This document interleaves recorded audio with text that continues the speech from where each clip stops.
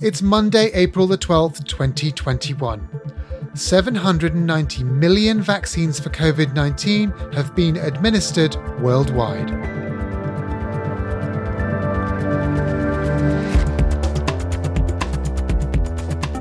This is The Jab from Economist Radio. I'm Alok Jha, The Economist science correspondent. And I'm Natasha Loder, the health policy editor.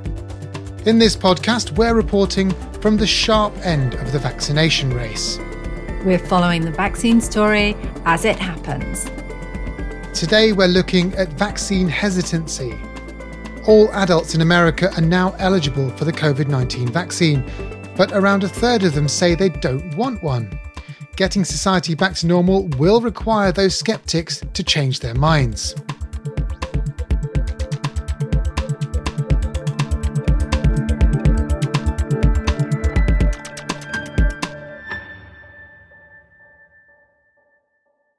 Hi Natasha, how are you doing today? I'm fine, thank you. I'm fine. I've been struggling to keep up with the AstraZeneca story again this week, and we've just learned that both the European Medicines Agency and the British equivalent now feel that there is evidence of links between some rare blood clots and the AstraZeneca vaccine. So that's caused some changes in policy about what age groups should receive it. Yeah, as if there wasn't enough to keep up with. That has been quite confusing. We'll go into all of that actually later in the show, because I think it's worth discussing what those regulators actually said and what we know about how you monitor for things like rare side effects of pharmaceuticals. Later on, we'll also hear from Heidi Larson from the London School of Hygiene and Tropical Medicine. She's the founding director of the Vaccine Confidence Project.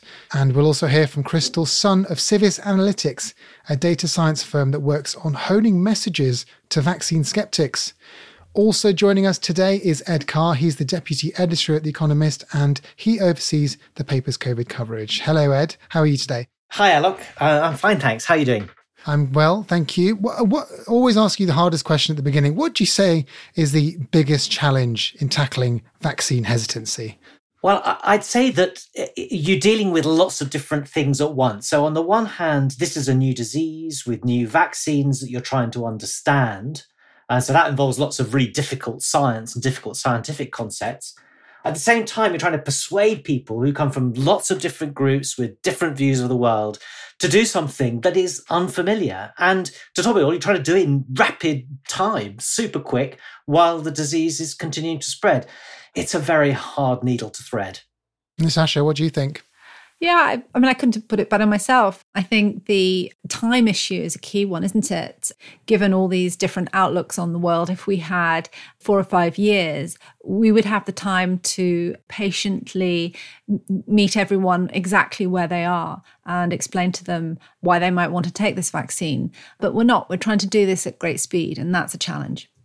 It is a challenge and something we still have to sort of work out. Now, next week, all American adults will be eligible for vaccination. My message today is a simple one. Many states have already opened up to all adults. But beginning April 19th, every adult in every state, every adult in this country is eligible to get in line to get a COVID vaccination. The trouble is, roughly a third of Americans say they don't want a COVID vaccination. With around 3 million vaccinations administered every day in the country, America will soon enter a new phase in the pandemic. There'll no longer be a shortage of jabs, but there could soon be a shortage of arms in which to put them. If the country is to reach herd immunity, persuading vaccine-hesitant people to get inoculated will be critical. Hi, my name is Crystal Sun, and I'm the Director of Healthcare Analytics at Civis Analytics. We're a data science company based in Chicago, here in the US. Crystal Sun has been looking into the kind of messaging that works best at convincing people to get the jab. We've been tracking people's willingness to get a COVID-19 vaccine over the last year, and our latest data tell us that hesitation is highest among Black respondents, people with a high school diploma or less, people who are 18 to 34 years of age, respondents who make under $50,000 in income, and people who live in rural areas.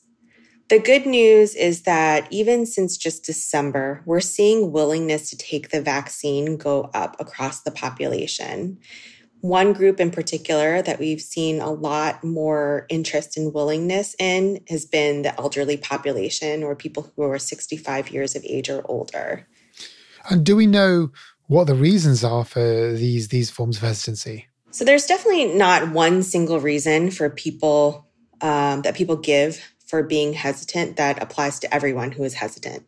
But some common reasons that people give are that they're concerned about the safety of the vaccine, especially since this is the first time in all of history that any vaccines have been brought to the market so fast. They're distrustful in the government. That's another factor that is especially important for Black Americans. We think that's because they can point to a history in the U.S. of being deceived by the government for the purposes of public health. Another common reason is that people aren't as concerned about the risks of contracting the virus. So the benefit of taking a vaccine to them doesn't outweigh the risks or even just the inconveniences of getting vaccinated. And then lastly, still a very common reason that people give is that they believe that the vaccines simply don't work. They don't believe that it's effective at protecting them from illness or from death. Okay, so once we know who wants to take the vaccine and who doesn't, what do we do with that information? How can we persuade people who are hesitant to move into the confident camp? A lot of the messaging strategies have been based off of prior experience. So many organizations have said, like, this is what we've tried for flu vaccine campaigns, so let's try it for COVID. What we found is that COVID is a very different type of thing when you're talking about messaging. Messages like, getting the vaccine because it helps protect your community, helps protect people who are more vulnerable to the risks of COVID than you are. Those types of altruistic messages were very effective for flu, for persuading people to get the flu vaccine. For COVID, we don't see that. We see that messages about the personal benefit are much more effective. The other thing is that messages about how safe the vaccine are don't tend to be very effective, which is a surprising thing because if you look at survey data, many respondents will say that their biggest reason for not getting vaccinated is because they're concerned about side effects and safety. But the way that we do it in a randomized controlled trial, testing each different way of talking to audiences, we find that talking about safety is at best ineffective, and at worst, it can actually cause negative backlash. So if you saddle people with too much clinical trial information and numbers, it potentially could put people off. Do we know why? Well, I think there could be two things going on here. One is that in a survey instrument, people will say that safety is their biggest concern. But what we know from both public health messaging research as well as other industry research is that people are very poor at identifying what is going to be the most persuasive message for them. They may say, this is the most important topic. This is the one topic that if somebody addressed that, I would be convinced to buy that product or vote for that candidate. But when we test independently from that survey, we find that that's not usually the thing that moves them the most.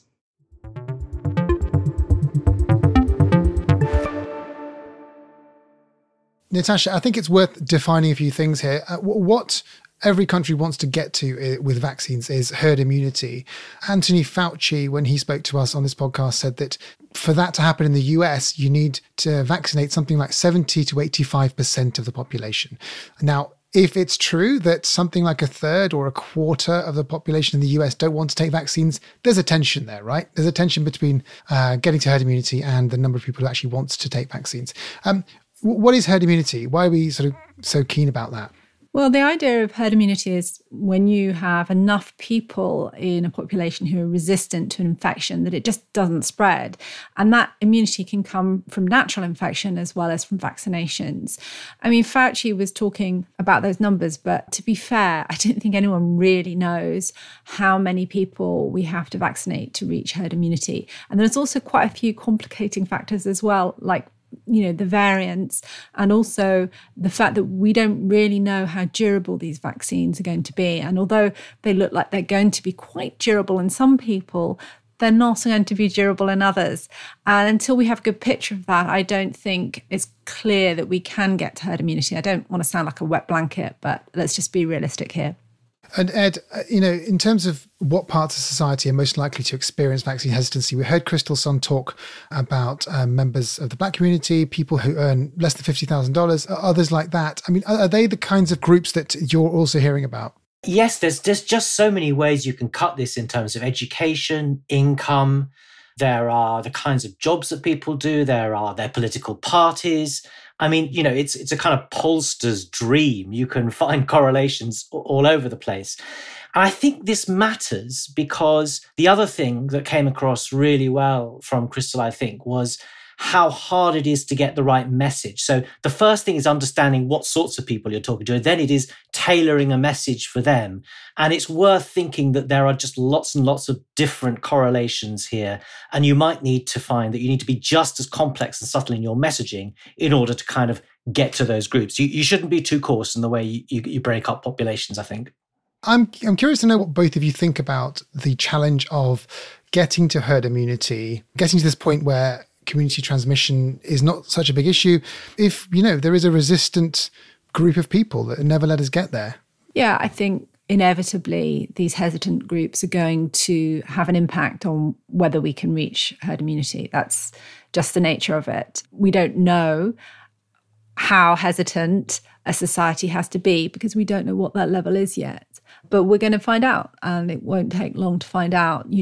Countries like Israel, countries like Brazil, they've had a very high rate of uptake, and we'll start to see, won't we?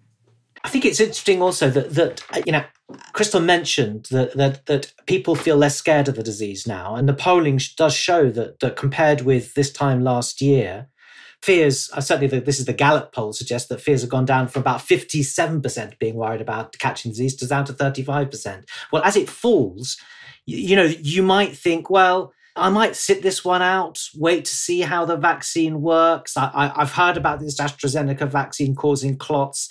Maybe I can afford to sit and wait for a bit.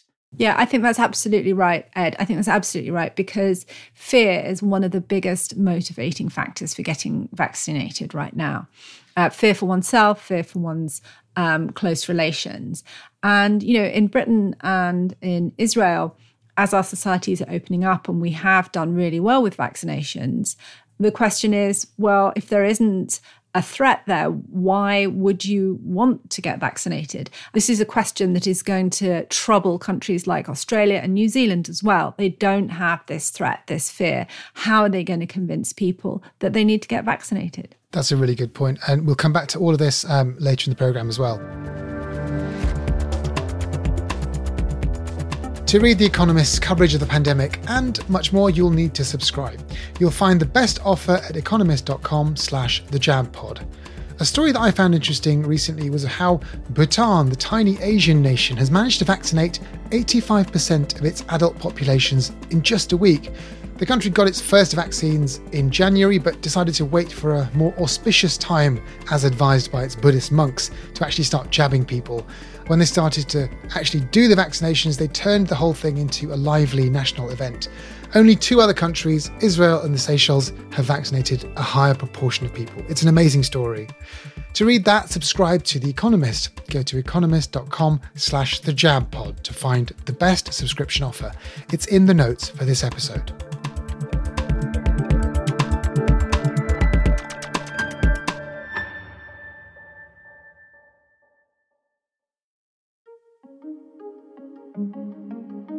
Vaccine hesitancy has been around for as long as vaccines have existed. Hardcore anti-vaxxers tend to get most of the attention. These are people who won't get a jab under any circumstance. But vaccine hesitancy is a much more nuanced phenomenon. Some people are worried, not opposed. Other people just reject specific vaccines while accepting others. And many hesitant people can actually overcome their reservations. A lot of the themes in terms of reasons for vaccine hesitancy are quite universal. Concerns about liberties and freedoms and not being kind of controlled. Heidi Larson has spent a lot of time looking into this issue. She's an anthropologist at the London School of Hygiene and Tropical Medicine, and also the founding director of the Vaccine Confidence Project.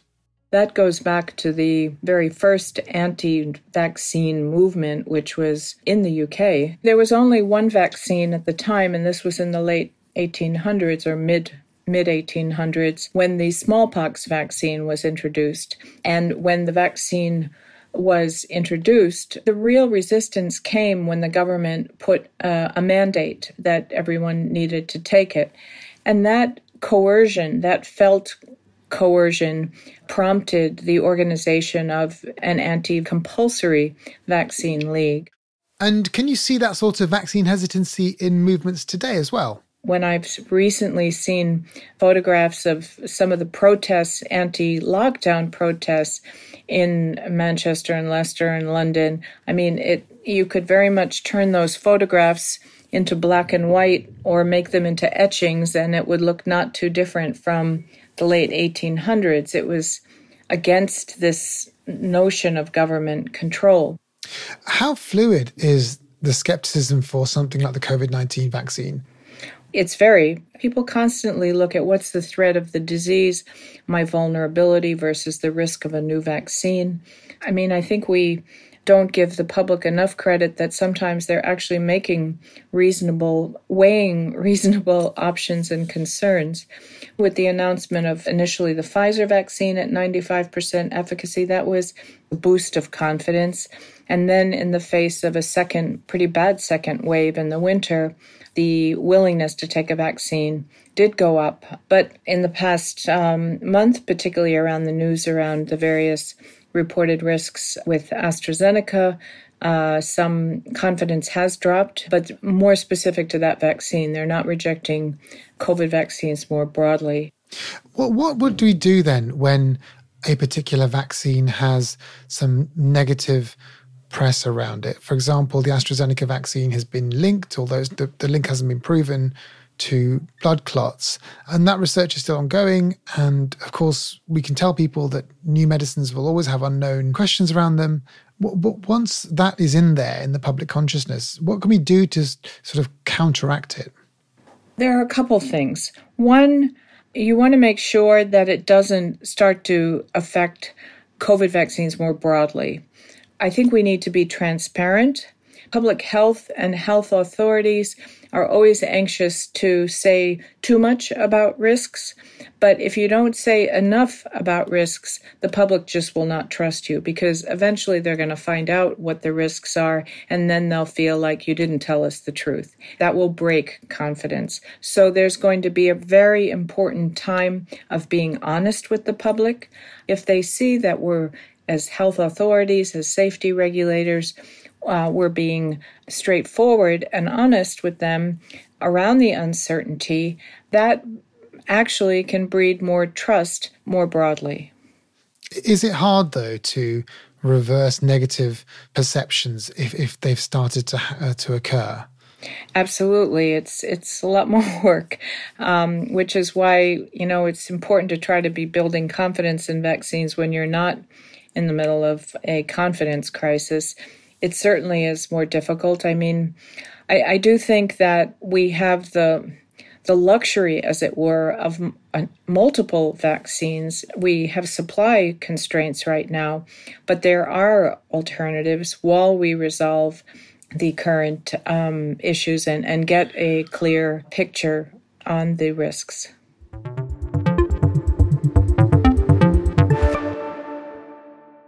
Natasha, it's probably worth discussing the AstraZeneca situation just in a bit more detail now. What's happened this week with that vaccine and blood clots? It's probably worth taking a step back. When we do trials on vaccines, they're tested in tens of thousands of people, and that's a really good sample size. But you can't pick up if there are really rare reactions that affect, say, 1 in 100,000 or 1 in a million. And the only way of picking up things like that is when you have a sort of good drug monitoring system, so that when a drug is introduced, you look at the adverse reactions that are reported. And in fact, the first news we had of any problems actually were allergic reactions with the Pfizer vaccine. But on April the 7th, it became much clearer that there seems to be a connection between some rare blood clots and the AstraZeneca vaccine. And they're so rare that it was quite difficult at first to really sort of pick them up above the background level of blood clots that you will get, because, of course, people are going about their lives having blood clots. But one of the sort of distinguishing features of these clots was that you have quite low platelet counts. And so it was quite an unusual sort of clot. Now they've identified it, it is, of course, something that you could treat if it's picked up early enough. But, the long and short of it is that for younger people, the prevalence of the clots is slightly higher, but also their risk of COVID is lower. And so a lot of countries are now looking at the vaccine and sort of saying, well, maybe for younger people, we would want to give them a different vaccine. For older people, the risk benefit is still absolutely massively in favour of having the vaccine, because not only are you far less likely to have a clot, you're also far more risk from COVID. Yeah, and so the European regulator has listed very rare blood clots as an official a rare side effect of this vaccine. But Ed, how does this, even with the vanishingly rare side effect, even with the fact that the scientists who talked about it in the press conferences, they did it very carefully and they didn't want to scare anybody. How does this affect confidence for people with vaccines in general? I've been really interested by some numbers put out by the Winton Centre at Cambridge that have tried to look at the kind of comparable risks of getting a really bad dose of COVID and suffering because you've been vaccinated. And that risk depends on your age and the sort of person, whether you've got comorbidities and things like that. And it also depends on how prevalent the virus is, because obviously if there's lots of virus around, you're more likely to get COVID. And I think it is worth just plucking out a couple of numbers from their study just to give a sense of the relative risks. If you've got sort of quite a lot of virus around, or a lot of virus, so we're talking about levels of virus that you had in Britain towards the beginning of the year through to February, and you're in your 50s, then you're 100 times more likely to be admitted to intensive care with COVID than you are with a blood clot. So it gives you a sort of sense of the risk. That in fact, even if you are in your 30s, you're 10 times more likely if it's just sort of moderate amounts of COVID around. And it does give you a sense that these risks are kind of there. But having said that, I think we have to go back to what Crystal was saying earlier, that people play strange games with calculations like this. Risks that we take every day become very, very blasé about. I mean, I hate to confess this, but I put on quite a lot of weight during lockdown. And being the age group I am in my 50s, I suspect my risk of heart attack and stroke have gone up considerably. But what have I done about that? I've just opened another chocolate bar and sort of gone on with living. I haven't done anything about it. And yet I think, this idea of an injection and taking on a risk, it sort of just frames that risk completely differently. And so I think it's really, really hard to communicate those relative risks and to try and get people to balance them out. Natasha, I don't want to sort of put words in your mouth, but I think Ed looks great. He looks fantastic. He looks fantastic. You're only seeing me from the chest up, Alok. The other thing I wanted to raise with you, Natasha, is that this is a science journalism 101. People are bad. The general public is bad at numbers and risks, right? This is what we always bang our heads against. Any risk you take where you've made the decision to take that risk feels very different from one that is or feels imposed upon you. And so if people feel they're obligated to get the vaccine and it has a risk, they will, I think, feel differently about it from, a risk where, say you decide to cycle to a friend's house where that's something that you want to do and you know that there's a risk involved. If you frame this question, do I get a vaccine or not get a vaccine, and the only one on offer is AstraZeneca, then I think people probably, particularly if they felt the disease was around them, I imagine people would do that. But actually, is that really what people are thinking? Are people saying, well, you know what, I'd rather not have AstraZeneca because I think that the Pfizer or the Moderna vaccines are better and I just have to wait a little bit and I'll get one of those? It's going to depend which country you're in. And it's like we're having this conversation in the UK where there's a range of vaccines. What really worries me as what it's going to have, the impact it's going to have across Africa, for example, where, they're trying to vaccinate healthcare workers, for example, who are younger, and they've just got the AstraZeneca vaccine mainly. And it's like, well, that's kind of, for me, where the rubber hits the road, if you like.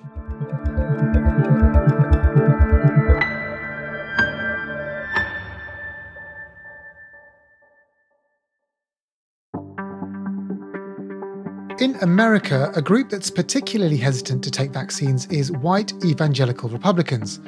Evangelicals make up about a quarter of America's population. Persuading them to take vaccines will be a necessary step in the country's aim to reach herd immunity. Polls show that Republican men have most reservations. Senate Minority Leader Mitch McConnell has called on them to take the jab. I can stand here as a Republican man. As soon as it was my turn, I took the vaccine. I would encourage all Republican men to do that. So overall, we're seeing a lot of hesitancy among white Republican men, and specifically among white evangelicals. Tamara Gilkes-Bohr is The Economist's US policy correspondent. There's a lot of overlap between evangelicals and Republicans. About 80% of evangelicals voted for President Trump in 2016 and 2020. And how hesitant are they? So just over half, about 54% of white evangelicals, said they were likely to get vaccinated, according to Pew Research in March. And for perspective, about 69% of Americans said they would get the vaccine or already have, and 72% of white non-evangelicals said they would get vaccinated or already have. Do we know why the vaccine hesitancy is like this in this community? So it's complicated, but there's two main buckets. First, it's politics, and then religion. So we all remember that former President Donald Trump refused to issue strong guidance about COVID, particularly mask wearing and social distancing, and this has had a big impact on Republican behavior. So, for example, a study using data of over 15 million smartphones per day found that Republicans were less likely to comply with COVID recommendations. And there's two main issues in terms of the religious concerns about the vaccine. Some evangelicals are citing concerns about the connection between the vaccine and abortion. So in reality, the vaccine was developed using cells from aborted fetal tissue. But the myth is that the vaccine somehow recently used aborted fetuses for development or somehow requires continual abortions, which is not true. And so what's the second major reason for these Christians not to want to take the vaccine? The second is this concern about the mark of the beast. So there's a biblical story in the book of Revelation that describes the end of days. And in this biblical story, a beast will confuse people so that they worship him rather than God. And he will force his mark on people. And some evangelicals are concerned that the vaccine, and in some cases even masks, are this mark known as the mark of the beast. And have there been any efforts to try and shift this and persuade white Republicans, evangelicals, to take the vaccine and do what's necessary to reach for the country to reach herd immunity? Yes, definitely. So similarly to what's been done to help with Black vaccine skepticism, there have been two main approaches. One is to reach out to trusted leaders, and the second is education broadly. So within the evangelical community, we have seen leaders come out and encourage their congregations to get vaccinated via social media and in churches. So Reverend Franklin Graham, the son of late Reverend Billy Graham, even told his fellow evangelical Christians to get vaccinated. I just wonder, there have been strategies to do all of this, but in your reporting, do you see any signs of it actually working? Unfortunately, no. And one professor of political science at Eastern Illinois University, who is also a pastor, had an interesting perspective on this. He thinks that evangelicals are straying, and Republicans in general are straying from their original more moderate leadership, and this is causing a bit of a concern and making it more difficult for hesitancy to be solved as a problem. So in general, evangelicals stray from the idea that the average person needs to have a mediator to God, like the Pope in the Catholic denomination, for example.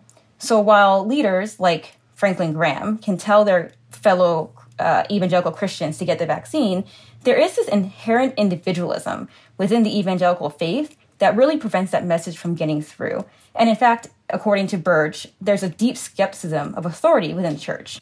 So how does the country go about dealing with all this? It's very complicated and very concerning. And quite honestly, I do not think that top-down approaches are going to work, particularly if they're coming from the government. I do see some connections between my reporting on Black vaccine hesitancy and my experience as a Black American that I think could be used in this particular situation. So I remember overall during much of the talk about Black vaccine hesitancy, feeling frustrated by how little of our concerns were really understood by public health officials and the media. And I wanted more of a deep understanding of our concerns and the respectful approach of our concerns. And I think that that is also needed here for white evangelicals. I think we need to make sure that we pause, really think deeply about what is being said, and reach out to this group respectfully and with our full concern.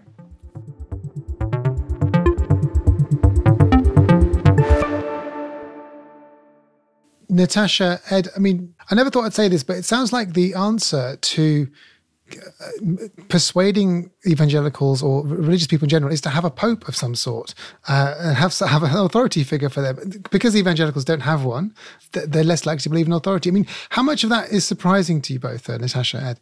Not really much of it. You know, if you're dealing with a community that is highly individualistic and also mistrustful of any authority figures, you may not be able to convince most of them to get vaccinated. But at the end of the day, we may just have to accept that you have to respect people's opinion about this. And what we're used to doing is vaccinating children. And so you're asking parents to make a decision on behalf of their children. And you can nudge people along by saying, well, they can't go to daycare and things like that. But when you're dealing with adults, it's just a different matter, isn't it? Ed, has vaccination just become another element of the culture war in the United States? It's definitely something that's been politicized. It's wearing masks or having vaccinations might be seen as the other tribe's thing to do. I think that's certainly true. And you can see, most of all the variables that we've spoken about of race and education, Republicans and Democrats tend to poll differently on this. You said earlier something about sort of science and people's understanding of science. And I think what Tamara said has shed some light on that, because I think people who have their beliefs and are then told, well, look at these statistics or look at this set of scientific results, feel that you're just sort of brushing aside their beliefs.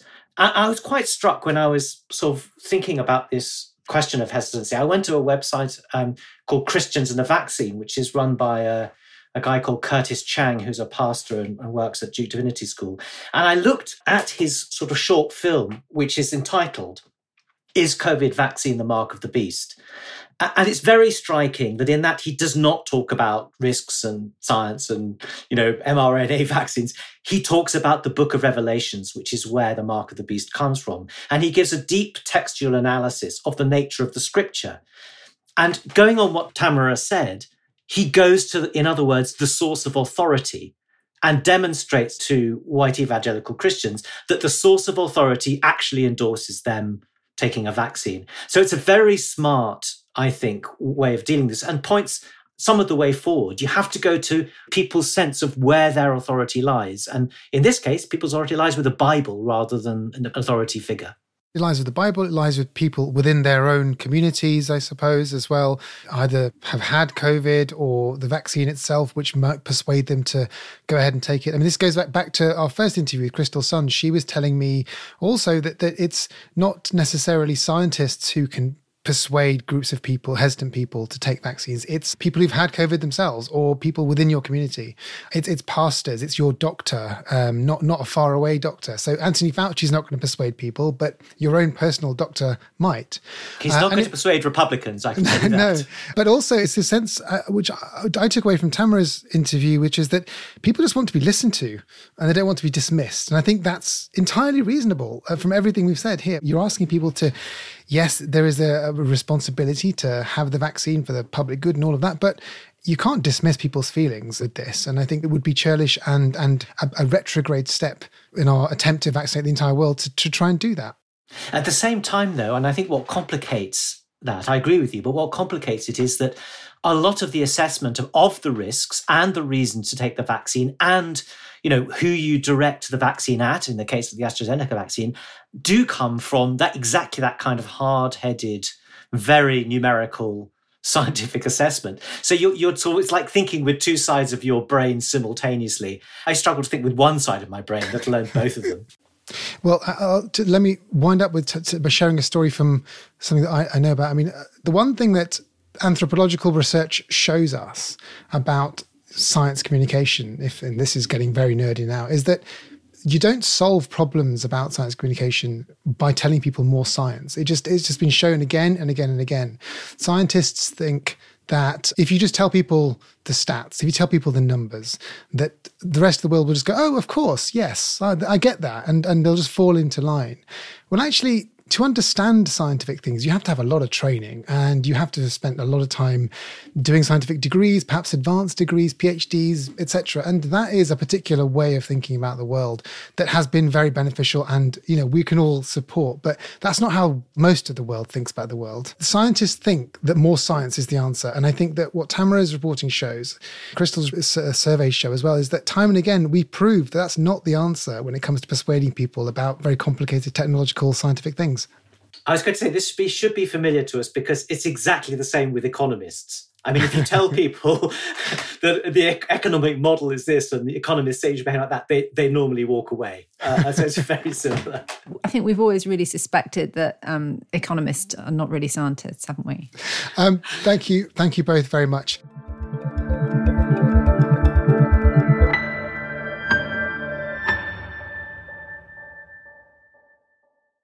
Now, just before we go, Ed, Natasha, is there anything you've seen this week that you'd like to share? Yeah, I was struck by a piece in the New York Times from China, which wants to get 560 million people vaccinated by the end of June. And, China here, a one-party state, authoritarian government, they're using all sorts of things like buy one, get one free ice creams, discounts on wedding photographs, 10% discounts on tea. So I think quite a lot of carrot, although the article did also suggest there were a few rather unpleasant sticks being hidden away. But maybe there's something there for us. We haven't discussed carrots enough, actually. All of the discussion has been about the public good and everything, but more ice cream is definitely a solution, surely. I endorse it. Natasha?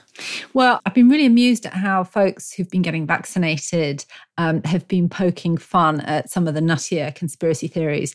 And you've got this one conspiracy theory that if you get vaccinated, you're microchipped and tracked by Bill Gates. And then there's this other conspiracy theory, which is that 5G causes COVID.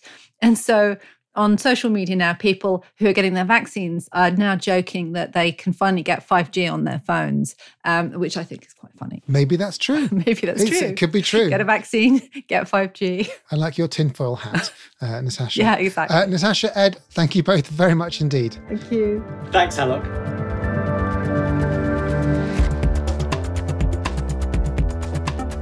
That's all from us. The show's producer is Duncan Barber. The sound designers are Carla Patella and Nico Rofast. And the editor is John Shields. If you like the podcast, please do spread the word and leave us a rating and a review. If you want to get in touch, you can email us at radio@economist.com. In the meantime, thanks very much for listening. We'll have more on the jab next week when we'll focus on the mess of the vaccine rollout in the European Union.